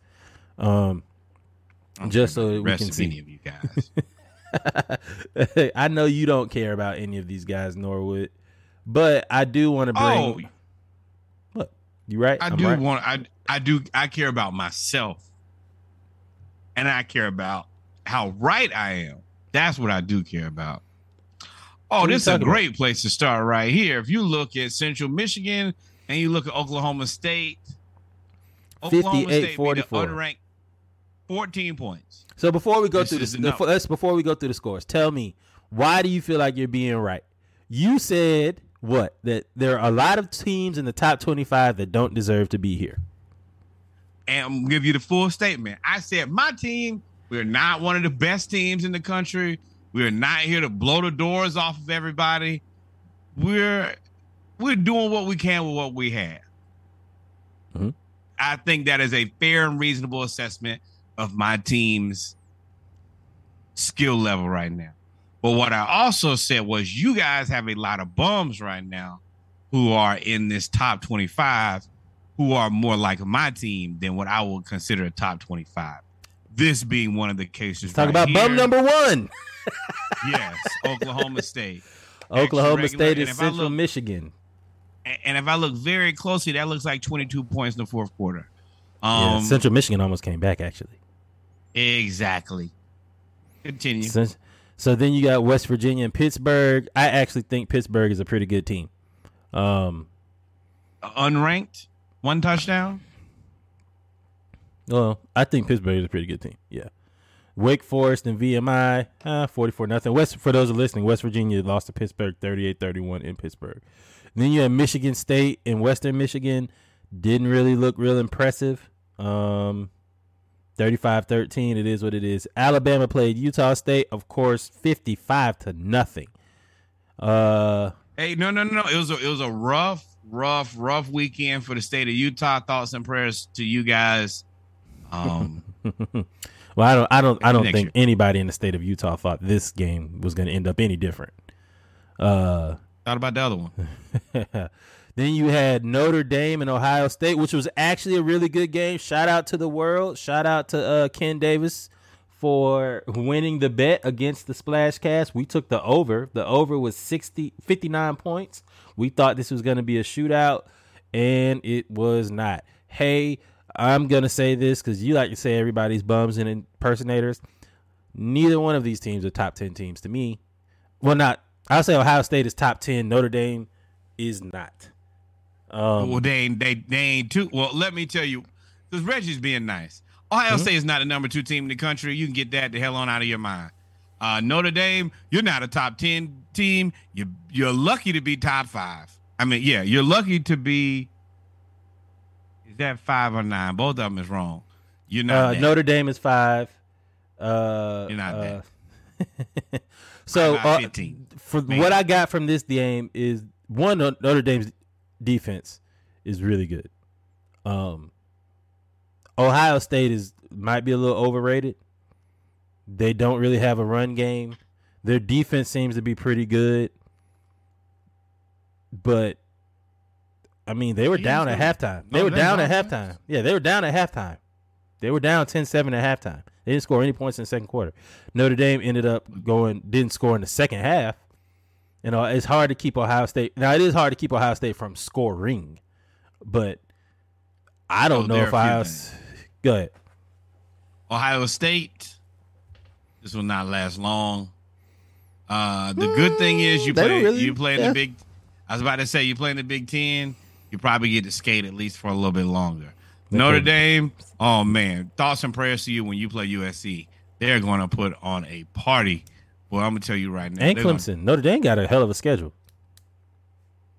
Clemson, I'm not as worried about, but I'm going to tell you right now. USC is going to get more than 10 points. If you can't score but 10 points, good luck and Godspeed. Yeah. Yeah, Notre Dame. And I will say that one. Anybody. Notre Dame putting y'all on notice. Notre Dame still has, out of these two teams, Notre Dame is the team that they both could afford a loss because it's the beginning of the season. But Notre Dame has probably the easiest way to play in their way. They can play themselves into the playoff because they don't have a conference title game. Ohio State has to pretty much win out in order to make it to the playoff. Absolutely. You can't. You're not a 2-10. No. Yeah. So you're 1L right there. CJ Stroud, Heisman campaign. Rough start. Now you did lose Jackson Smith and Jigba, their number one receiver. But I mean, they ain't like it was a crazy play. They just hit him really hard and folded him up on the sideline. He got hurt. Notre Dame is for real. Their defense is for real. Their offense has a little bit of ways to go, but their defense is for real. Not afraid of them at all. And then in the game, one of the games we picked, I picked Georgia. Norwood picked Oregon. You're a piece of trash. No, you're. You know that I was. You know I was handcuffed into a situation where I could never support your team. But I also know that Oregon could never beat an SEC team because they're Oregon. And when I say that this game was over before it started, my dad and I watched the game. And I always say things like, you can tell who's going to win the game at the coin toss. Because normally an SEC team is just way bigger than any other team they play. And that was pretty much what happened here. And Oregon has the best inside linebacker duo in the country. They have the number one offensive line. Yeah. That's what they said. That's what ESPN, Big Ten, Pac-12 Network, all the Bleacher Report. Oregon has the number one offensive line coming back. Georgia lost 15 starters.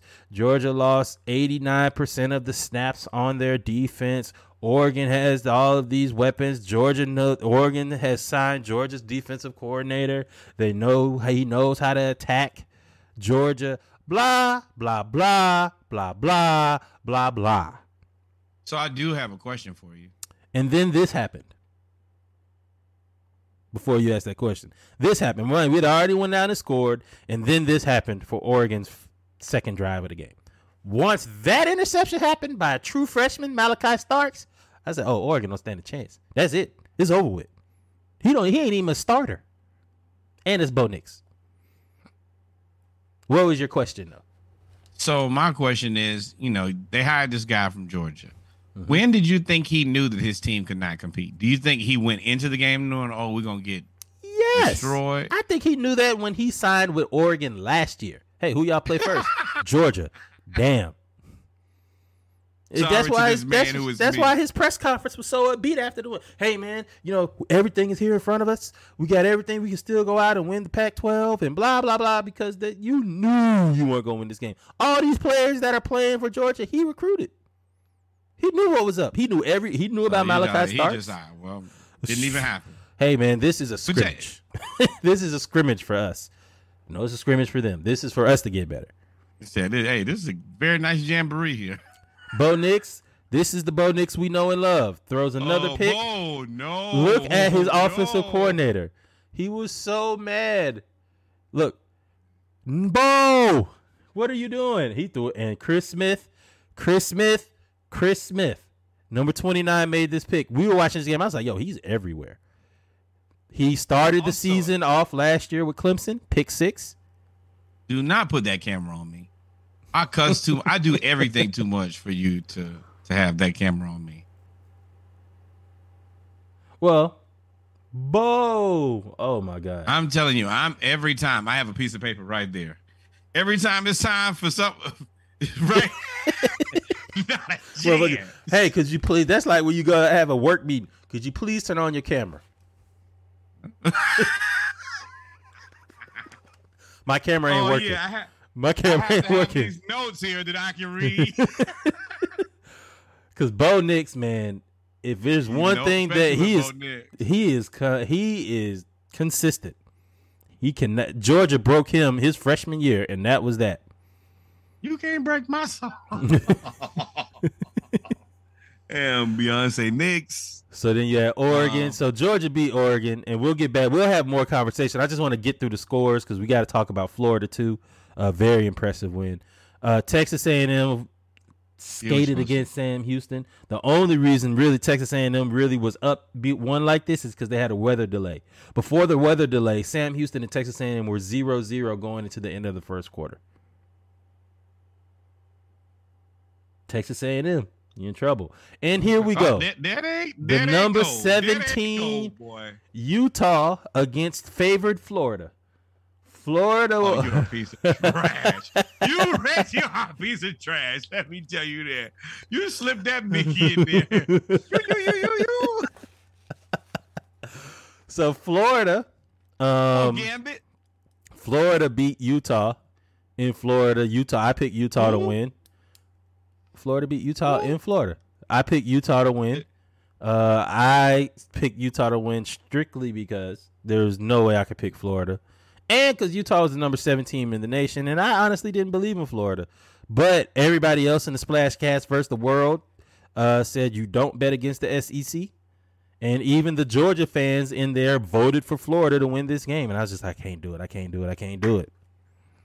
Not only did Florida win this game, Anthony Richardson just launched his Heisman. Anthony Richardson? Anthony Richardson just launched his Heisman campaign. Now, he'll have to go undefeated and be the reason that Florida wins the national championship for him to win the Heisman. But he has just launched his Heisman campaign. He was doing stuff. Now, this was the end of the game where actually Florida's defense made a play. Interception by Bernie. I don't know who Bernie is. Interception by number 2. His name is Bernie? That's how little I know about Florida. This game winning Bernie to you. No, not to me, to you. I don't care. He won the game with that one, so yes. So Bernie won. Bernie and Florida made a game-saving win.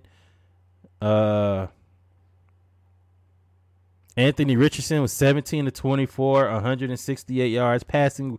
168 yards passing really wasn't. The passing was not impressive. It wasn't disrespectful. I'm not saying that disrespectfully. I'm saying what he did with his legs.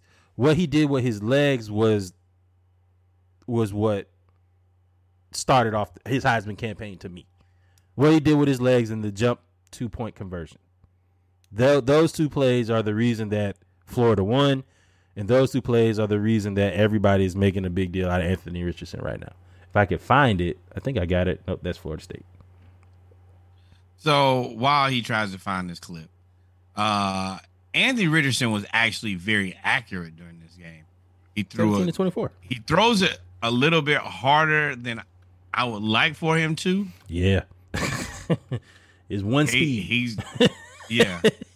But he definitely throws it harder than I would like him to, but it allows him to complete the ball into smaller windows. The rushing part for me was something I already knew. I knew he was mobile. I know that he had that skill set, but the ability to constantly throw in the pocket and hit players in small windows and make sure the guys are open, that is the most important part to me. He did that consistently. He threw the bomb when we needed it. And that play that he had the 45-yard run on, I don't care what anybody says. He knew he was running from the get-go. He set him up with a deep look, froze the secondary, and then he took off. He said, I got one guy to beat on the left side. I can beat one guy. Yeah, that was just bad. That was a pre-snap read that they didn't have anybody on the left side of the field or the right side of the defense. And I was like, I was watching. I was like, he about to score right here. There's nobody over there. But he froze him when he dropped back. He looked to the right. So as a secondary player, you have to look over there to see what he's going to throw at. And then as soon as you did that, he's like, oh, you took the bait. I'm out of here, my friend. Adios, mi amigo. And out the door he went. It was one dude, and poor guy. It's nothing you can do with Anthony Richardson in open field, but hope and pray. 6'4", 250. I will say the speed difference between the SEC and Pac-12 between these two games, it was ridiculous. Florida looks so much faster than Utah. Although Florida did let a wide receiver go wild crazy against him. That dude for Utah is going crazy. Let me clarify that before we get too far away from it. I talked very bad about Utah. I did. I came here with absolutely no respect. Travion, the running back, he is an NFL running back. And I honestly, yes, sir. I don't know why they stopped running the ball. That was my objection. They win the game if they keep running the ball with him, because if Reggie was 100% right. We are faster than Utah, but they are stronger than us. And they were just dogging us. When they were running the ball, it was nothing we could do. He averaged 5 yards a carry. I don't know over there who's looking at game plan, but 5 yards every 2 times, the first down, you blew it. You lost that game. I want to make it very clear. As much as I appreciate how well Florida played, had Utah stuck to their guns and not got cute at the end, they would have won the game. With that said, that quarterback Cam Rising, he's not anything necessarily to write home about. Oh, for Utah? He doesn't have the most masterful skill set, but he's one of those guys who's crafty. He finds a way to constantly get his first downs. He can throw it enough, and he's mobile enough that he kept getting first downs on us. It wasn't. Yeah, he was just. Crafty. Yes, he was effective, and sometimes that's all you got to be. Is he good at this or that? No, but he's effective, and that dude is a tight end, not a wide receiver, but he is another guy. I don't know if he's just college good or if he'll be that good in the pros. But he found a way to get open in space, cooking y'all DBs, and especially in the first half. I was like, "Damn, he is cooking the DBs right now." He's like a tight end wide receiver hybrid type of guy. I don't know what that speed looks like on the very next level, but his ability to catch and run routes are without a doubt. They're legit. I saw it, and. They only had him and one other dude. I think his name was Nele or Lele. I can't think of it right now. But you knew it was going to one or two of them the whole game. And yet somehow he found a way to still get it every time. That's impressive. And like I told you, that running back, he's the real deal. He made me a believer. Now, Florida did surprise a lot of people, and you could tell by how Anthony Richardson, SEC Offensive Player of the Week, Brenton Cox transferred from UGA. He is on a warpath for respect. He is telling everybody that I am the best defensive player in the SEC. He made that claim at the end of last year. He talked about it all in the offseason. He talked about it after this game. He posted a tweet. I had 10 tackles, 3.5 for loss. I want my respect. And a sack. Hey, and you also better look at Ventrell Miller. He's not no slouch out there either. We have a few players who I think are really good. I need everybody else. Y'all secondary is where y'all weak spot is right now. It is. Y'all D-line is good. Y'all secondary is y'all weak spot. Also, Utah was Anthony Richardson was very good in running and everything, but when he ain't run, Utah was getting there. So yeah, we need to do better in pass protection. But I don't care what anybody says. Anthony Richardson might be the most talented quarterback in the SEC. Might not be the best, but I don't think that there's anybody who is as fast as him and has as live as an arm of his. Yeah. And they don't even have him top 5. We had this this is a long discussion on Florida and Utah because the Georgia-Oregon game there was nothing to talk about for Oregon. What was there? There's no nothing. Takeaways. There was nothing to talk about from that team except for, damn, Georgia has a lot of offensive weapons. Like that was, and they really, and I said this, and I'm being funny, and I don't want people to take this out of context because I'm being funny. Flush that tape down the toilet. There's nothing you can take away from that. Let's not watch this. Georgia beat them with only the white people. Like, they threw to Stetson Bennett, Ladd McConkey, and that's it. Ladd McConkey. That is the reason that I have no respect for Oregon, and I will never have respect for you. If you can lose to Stetson Bennett and Ladd McConkey, you can beat yourself. There's no reason for you to talk Stetson to Bennett. me. Now, Stetson Bennett Heisman Trophy campaign has started too. That's a lie. We know Reggie. He threw for 400 yards, 358 yards, and 3 touchdowns. Anthony And Richardson he might ran have for 1,000. one. Anthony Richardson might have 1,000 points. Hey, we ain't talking about hypotheticals. Okay, you take that. Put that in your pipe and smoke it then. I said it started it. I said it started. Now, Will Anderson will come in the morning time, and I want you to remember exactly how good you think he is. When that dude who like a cyborg starts shooting through there. we don't play Will Anderson to the SEC title game if we get there, and they get there. We don't play them this year. We don't play nobody. This was it. We play us. We play them and y'all in the SEC East. I think we play Arkansas and Mississippi State. Like, we don't play nobody. And Arkansas won, so we gonna go ahead and say there that they're gonna increase our resume too. Y'all the ones that play LSU. Well, obviously LSU ain't it, because LSU lost to Florida State. It probably the most impressive game or entertaining game. I won't say impressive. Entertaining game. It was Brian Kelly starting his regime. Florida State. Nobody picked them to win. They have been down since they got rid of Willie Taggart. They beat Duquesne 1,000-0 last week. And all of a sudden, it was a back and forth game. LSU looked like they were totally lost. They played Jaden Daniels. Florida State blocked the game-tying field goal to win the game. And this video is going to start over because there was just pure chaos in the fourth quarter. It was a back and forth, pretty good game the whole game. It wasn't nothing crazy. Both teams playing. Jaden Daniels was making plays. LSU muffed the punt after they got a 3-and-out after scoring to cut it to 24-17. They muffed the punt. This is game over. There's only 2 minutes left in the game. Also, let's stop here. College, you cannot advance a punt. If that were the pros, that would have been a touchdown. Correct. So then Florida State gets the ball, trying to run out the clock and score. They run a toss sweep at the goal line and fumble the ball at the 1-yard line with 80 seconds left in the game. This is, first of all, I just want to take some time here because this is somewhat bad play on the field. But this is poor clock management. This is great poor clock play management. calling. They got to the one. They went 99 yards in 79 seconds. Well, I mean, I'm talking about the events leading up to this. There's so many things. First of all, you don't run a toss sweep to run at out the 1-inch line. It's like it's almost like some of these people have never even been to a football game before or thought about the strategy of the game. But this is so fitting for the start of Brian Kelly's venture into the SEC. I was about to bring it up. He's had a tumultuous beginning in the SEC.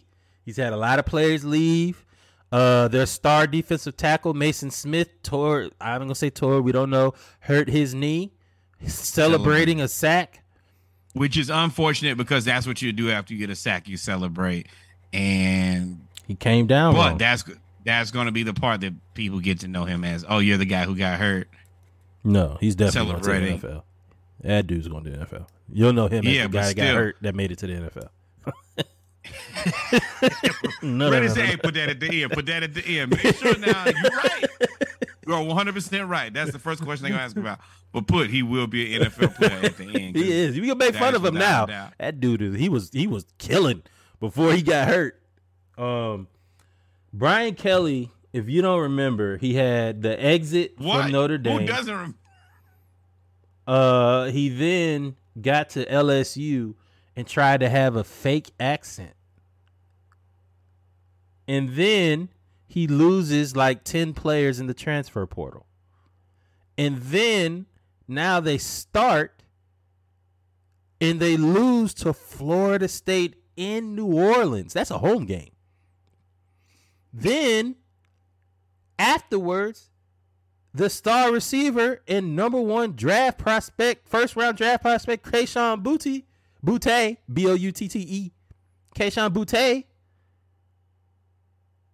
bless you.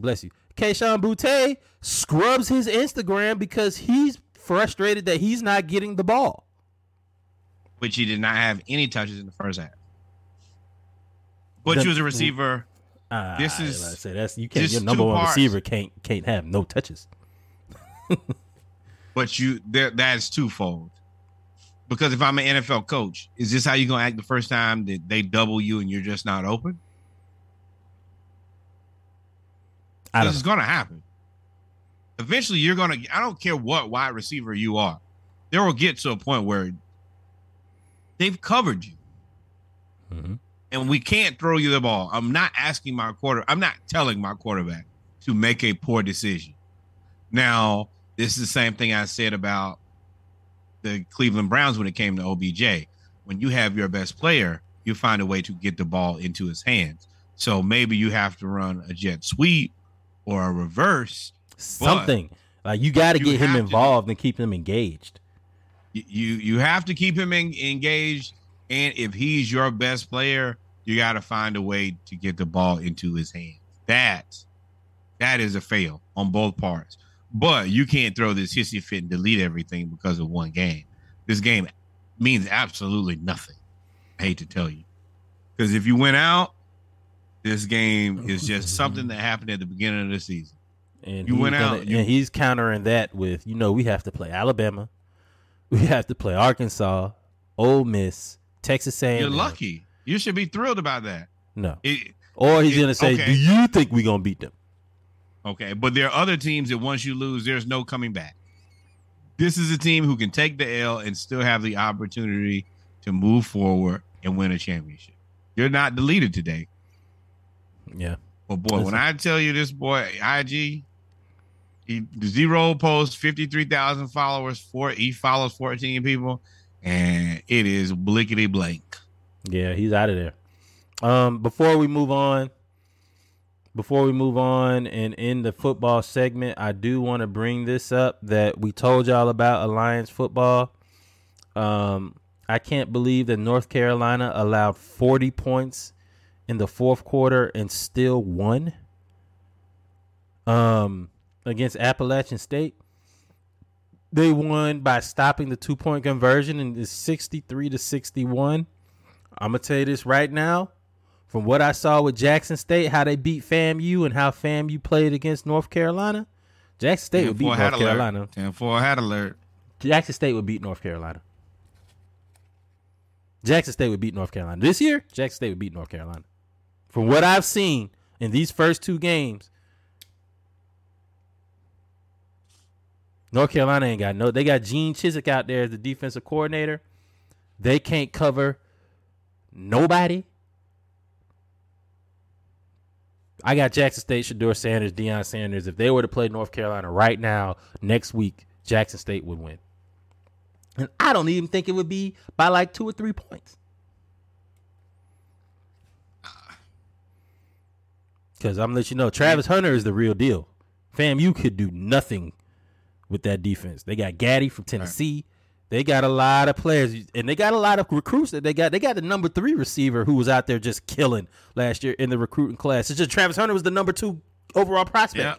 They got old boy from SMU. They've collected some guys. And I think that's what he's going to try to do is I can recruit my own skill positions, and then I just need transfer alignment. If I can get all transfer offensive linemen and defensive linemen, I'm killing.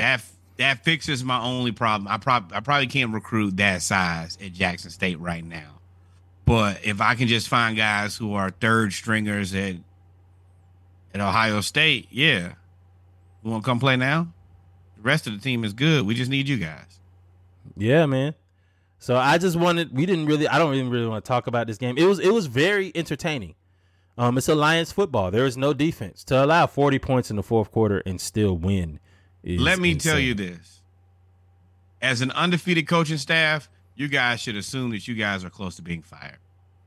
Mack Brown, I'm sorry. No, Mack Brown ain't never going to be fired. Not from North Carolina. You remember the last time they said that? Yeah. He went to Texas, Mack right? Brown will never be fired. And then, damn. He went to Texas. And he went and yeah. But he's got a really good relationship with North Carolina, though. Yeah, except for these 2 last games. Hey, Mac, how long you think we're gonna allow you to do this now? You keep winning these. You're beating teams. The teams that you're beating, you should be destroying, and you're barely holding on. What do you think they're gonna do when they have to play? Teams gonna stop playing App State. I can tell you that. They're gonna stop playing them. It's not. It's kind of like playing Georgia Southern. All they can do is cause chaos in your life. Yep. Well, ladies and gentlemen, we come to the end of the football segment of the Around the League edition of episode 69 of the Splash Cast. We got one more segment, the Splashes of the Week. Y'all stay tuned. See y'all soon. Reggie gonna be mad though.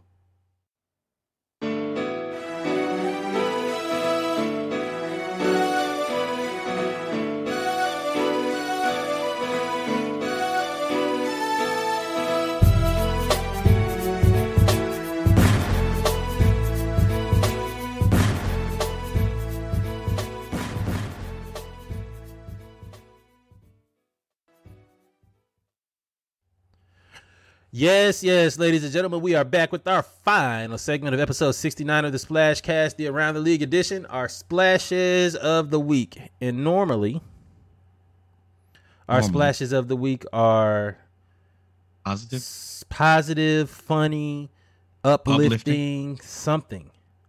Humorous. This time, it is not. Splash though, for sure. Big puddle. Let's start. Yeah.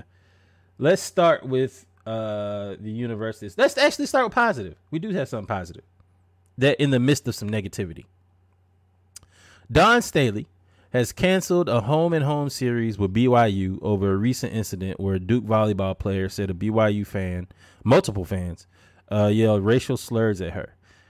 Don Staley, we covered this before, but Don Staley said, I don't feel that this is the right time for us to engage in this series. Meaning, she basically saying, I'm not going to subject my players to that. We talked about it on Saturday Morning Live. I just wanted to bring it up again. If I have a child, if I have a daughter and she loves basketball and Dawn is coaching and you get a scholarship, does she offer you a scholarship? That's where you're going. That's your number one priority. That's like Eddie Robinson. Now, if Eddie call here, you going. You going now. If Eddie call, you go. That's where you going.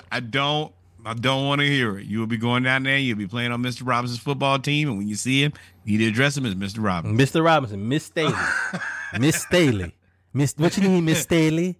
You gonna be there?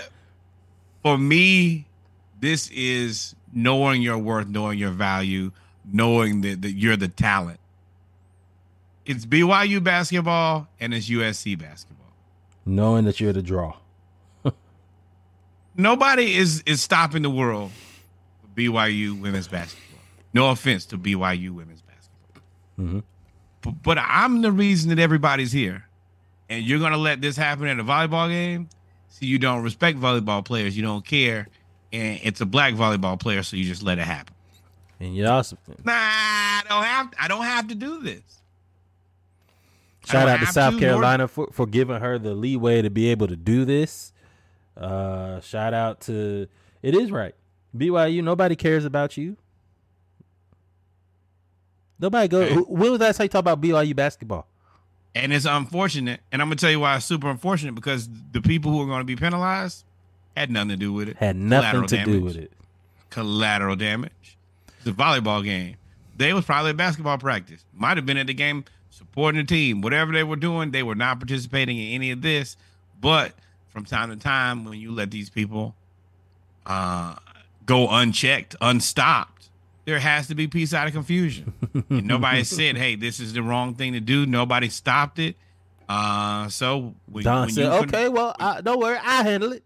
That is the ultimate black mom, black caregiver. I'm gonna fix you. All right.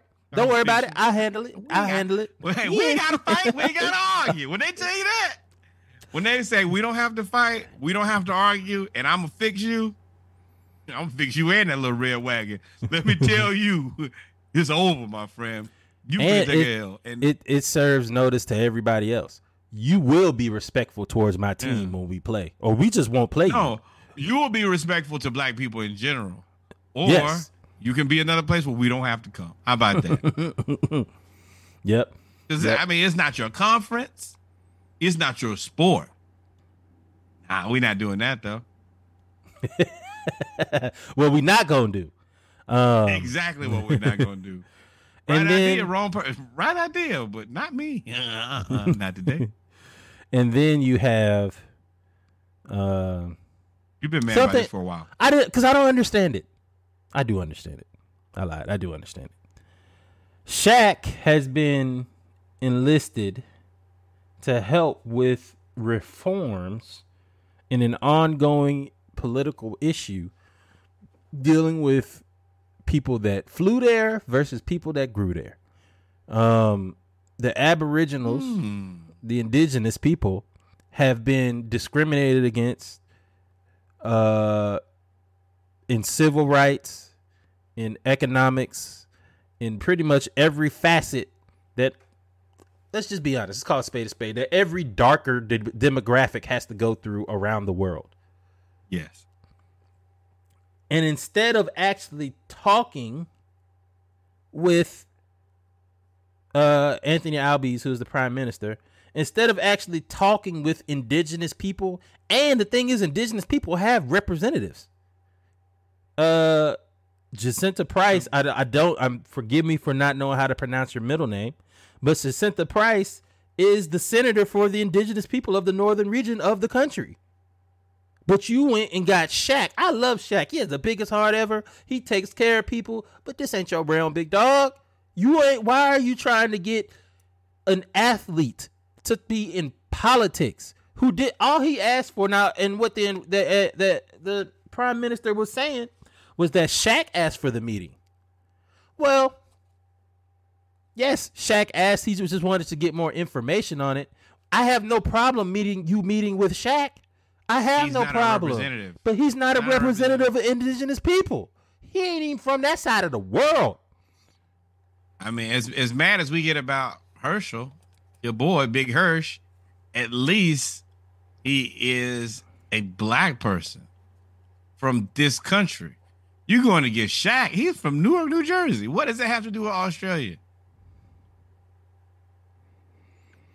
Nothing at all. And I'm going to tell you, if the shoe was on the other foot, we would be highly offended.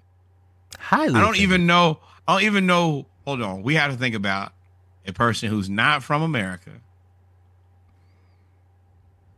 That's black that Americans would listen to. That's a minority. No, it would be like Trevor Noah. It's like getting Trevor Noah for what? Bro, but he would never do that. This is not my, what do you mean? I will participate in the support of your civil rights, but I'm not going to be the person speaking on your behalf when there are people here who are available. And maybe that's what Shaq is trying to do, is by him being there, maybe he'll be able to get everybody in the room. That's the only thing that I can think that Shaq would be there for. To me, Shaq, you got to realize that you're being used. You're being used. Yes. You can't tell that you're being used, big dog. Like, you are really smart. You got billions of more reasons and evidence of how smart you are. Boy, he does like to play peacemaker. He did the same thing with Papa John's. He wants to be the intermediary. Papa John's and Australia are two different entities. Nah, I agree, but Big John said what he said. I mean, they're both racist, yeah, but it's still you're talking about government and a corporation. Oh yeah, I agree, but I feel like he's trying to be the intermediary, but sometimes you have to be the intermediary in mediation only. You don't need to become the story, and that's what happened here. Is they're trying to get things taken care of for their indigenous people, and people are talking more about Shaquille O'Neal than the indigenous people. Now you're getting in the way of actually being productive, and that's where I think this time this was a mistake. Being that we are both minorities in situations where they always try to pick outliers and use those people as our representative, we know how that makes us feel. So, I'm sure the indigenous people of Australia feel the same way. This sucks. That's it. Cut and dry. Don't do this. So the more I read about this, Shaq,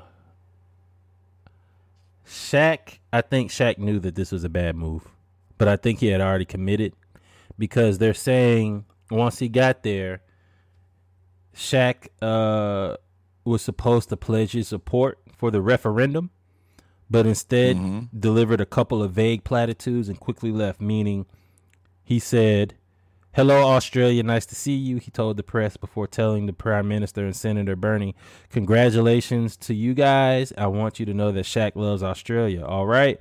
And then he turned and quickly left before pledging any support to the referendum and instead signed a couple of, they exchanged jerseys.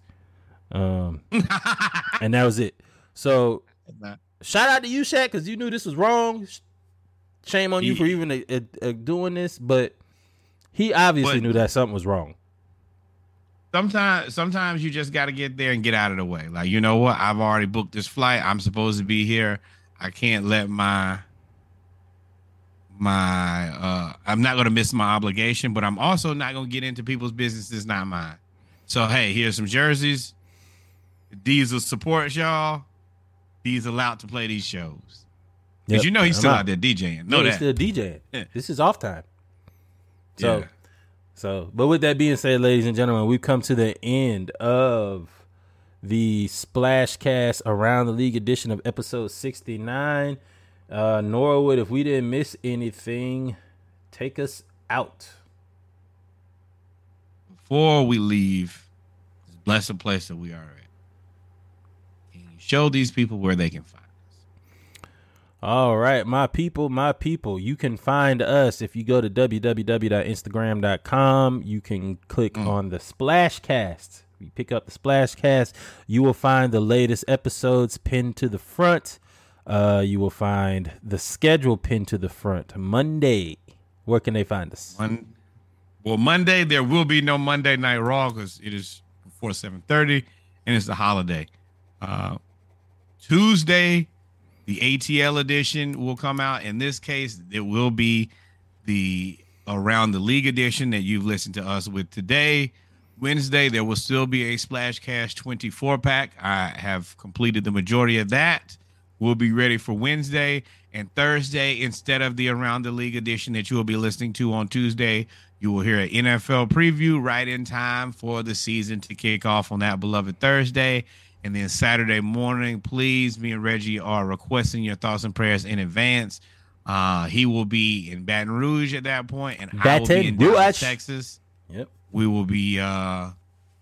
we will still have Saturday Morning Live. It probably won't be as long. We're just going to pick the games, and then I'm out because I will have been tailgating for about 5 hours by the time we do Saturday Morning Live. So exactly. That's the reason we requested the Traveling Mercies, number 1, and number 2. Let's just hope that we can keep it in bounds for the second week of college football. I'm trying to think. Yes. So that will be Saturday Morning Live, and then we will be right back with a schedule next week. Can you please show them where they can find us now that they know when they can find us? So when you go to Instagram, you click the link in bio, the link tree, it pops up, and then it takes you here. Now you can see everything. Of course, this is our link tree. You start at the very top with that, the Splashcast. You can find us at YouTube at the Splashcast, Apple Podcasts at the Splashcast, Spotify, the Splashcast, Google Podcasts, the Splashcast, Instagram at the Splashcast, Twitter _at the Splashcast. They hated Twitch, the Splashcast, TikTok, the Splashcast. That's the bonus playlist. That is the Twitter where we've been tweeting, especially with college football. I actually had to tweet from my own account here recently just to make sure that y'all don't get mad with what I say. That is the playlist home that has all the playlists. That is the Splashcast master playlist with 50 hours of music on it. I think the last time I checked, 55. And that is the Splashcast Facebook fan profile. And for you guys who have your own podcast, you can catch us on Anchor at the Splashcast as well. You know when to find us. You know where to find us. Yes. Now, number 1, we're going to give another shout out to Mike Harris. We're hoping to have a Rookie of the Year. He's playing very well. We signed him to a contract. So please, more black baseball. Number 2, more black cowboys and cowgirls. Number 3, and by far the most important one of all, the historical black college university that you went to, your cousin went to, your best friend went to, that auntie that means a lot to you, she went to. Send some money over there. The historical black college university in your neighborhood, the one that you tailgate at, the one that you go to homecoming and other miscellaneous events. When you can't get back to your own, please send some money over there. Then, of course, the historical black college and university that we all love and know means the absolute most, the Hampton University, the blue and white, the same team that beat that other school. Howard. I'm not even going to give them that other school, the school in D.C. We whooped them. Now send them kids some money, man. Yeah, man. Please send some money to our beloved university, the Hampton University, the blue and the white, the greatest learning institution in all the world. Now that we've taken care of the business, we told you where to send your dollars. There's only one thing for us to do now, Reggie, and what's that? Hang out. We out this joint. We look forward to seeing y'all on Saturday. Do not look into either one of our eyes because we may be I will have on sunglasses. inebriated. And you know what? I was definitely thinking that might be the sunglasses. Saturday. I have already decided that. I have looked at the darkest ones I can find. I need limo tint. That's what I need. Limo says sunglasses is egregious, my friend. Stevie Wonder. All right, man. Y'all stay. Y'all appreciate y'all, man. Love y'all. Make sure you check out Splashcast. Peace. And always remember, NFL preview Thursday. We're gonna tell you who's good and who's not. And trust me, we know it because clearly we were right about college football. See y'all then. Yes, sir. See y'all then. I get high, I get high, I get high, Brady White, I get high, Ghost, I get high, Jesse, I get high, Jamie, you know the band, bass and bars, yeah, I get high, every day, I get high, every night, I get high, all the time. Every day I need an ounce and a half. SP the only flow that you know with a bounce and a half. Listen, kid, I need a mountain to cash so I could roll up, hop in the whipping like bounce to the Ave. I get high cause I'm in the hood, the guns is around. Take a blunt just to ease the pain and humble me now. And I'd rather roll something up, cause if I'm sober, dog, I just might flip. Grab my guns and hold something up.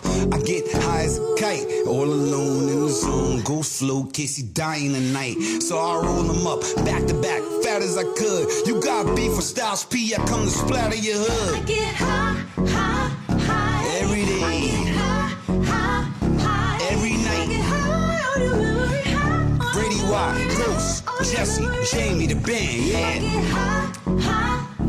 Every day, every night. Good times 2.0, a dubbing, you know what it is. Hey yo, I smoke like a chimney. Matter of fact, I smoke like a gun. When a killer see his enemy, I smoke like Bob Marley did. Add to that I smoke like the hippies did back in the 70s. Spit with the finishing touch. Get this, that. I'ma finish you before I finish the Dutch. I get high like the birds in the planes. I get high when bullets hit faces after words exchange. I get a rush off the blood on the wall.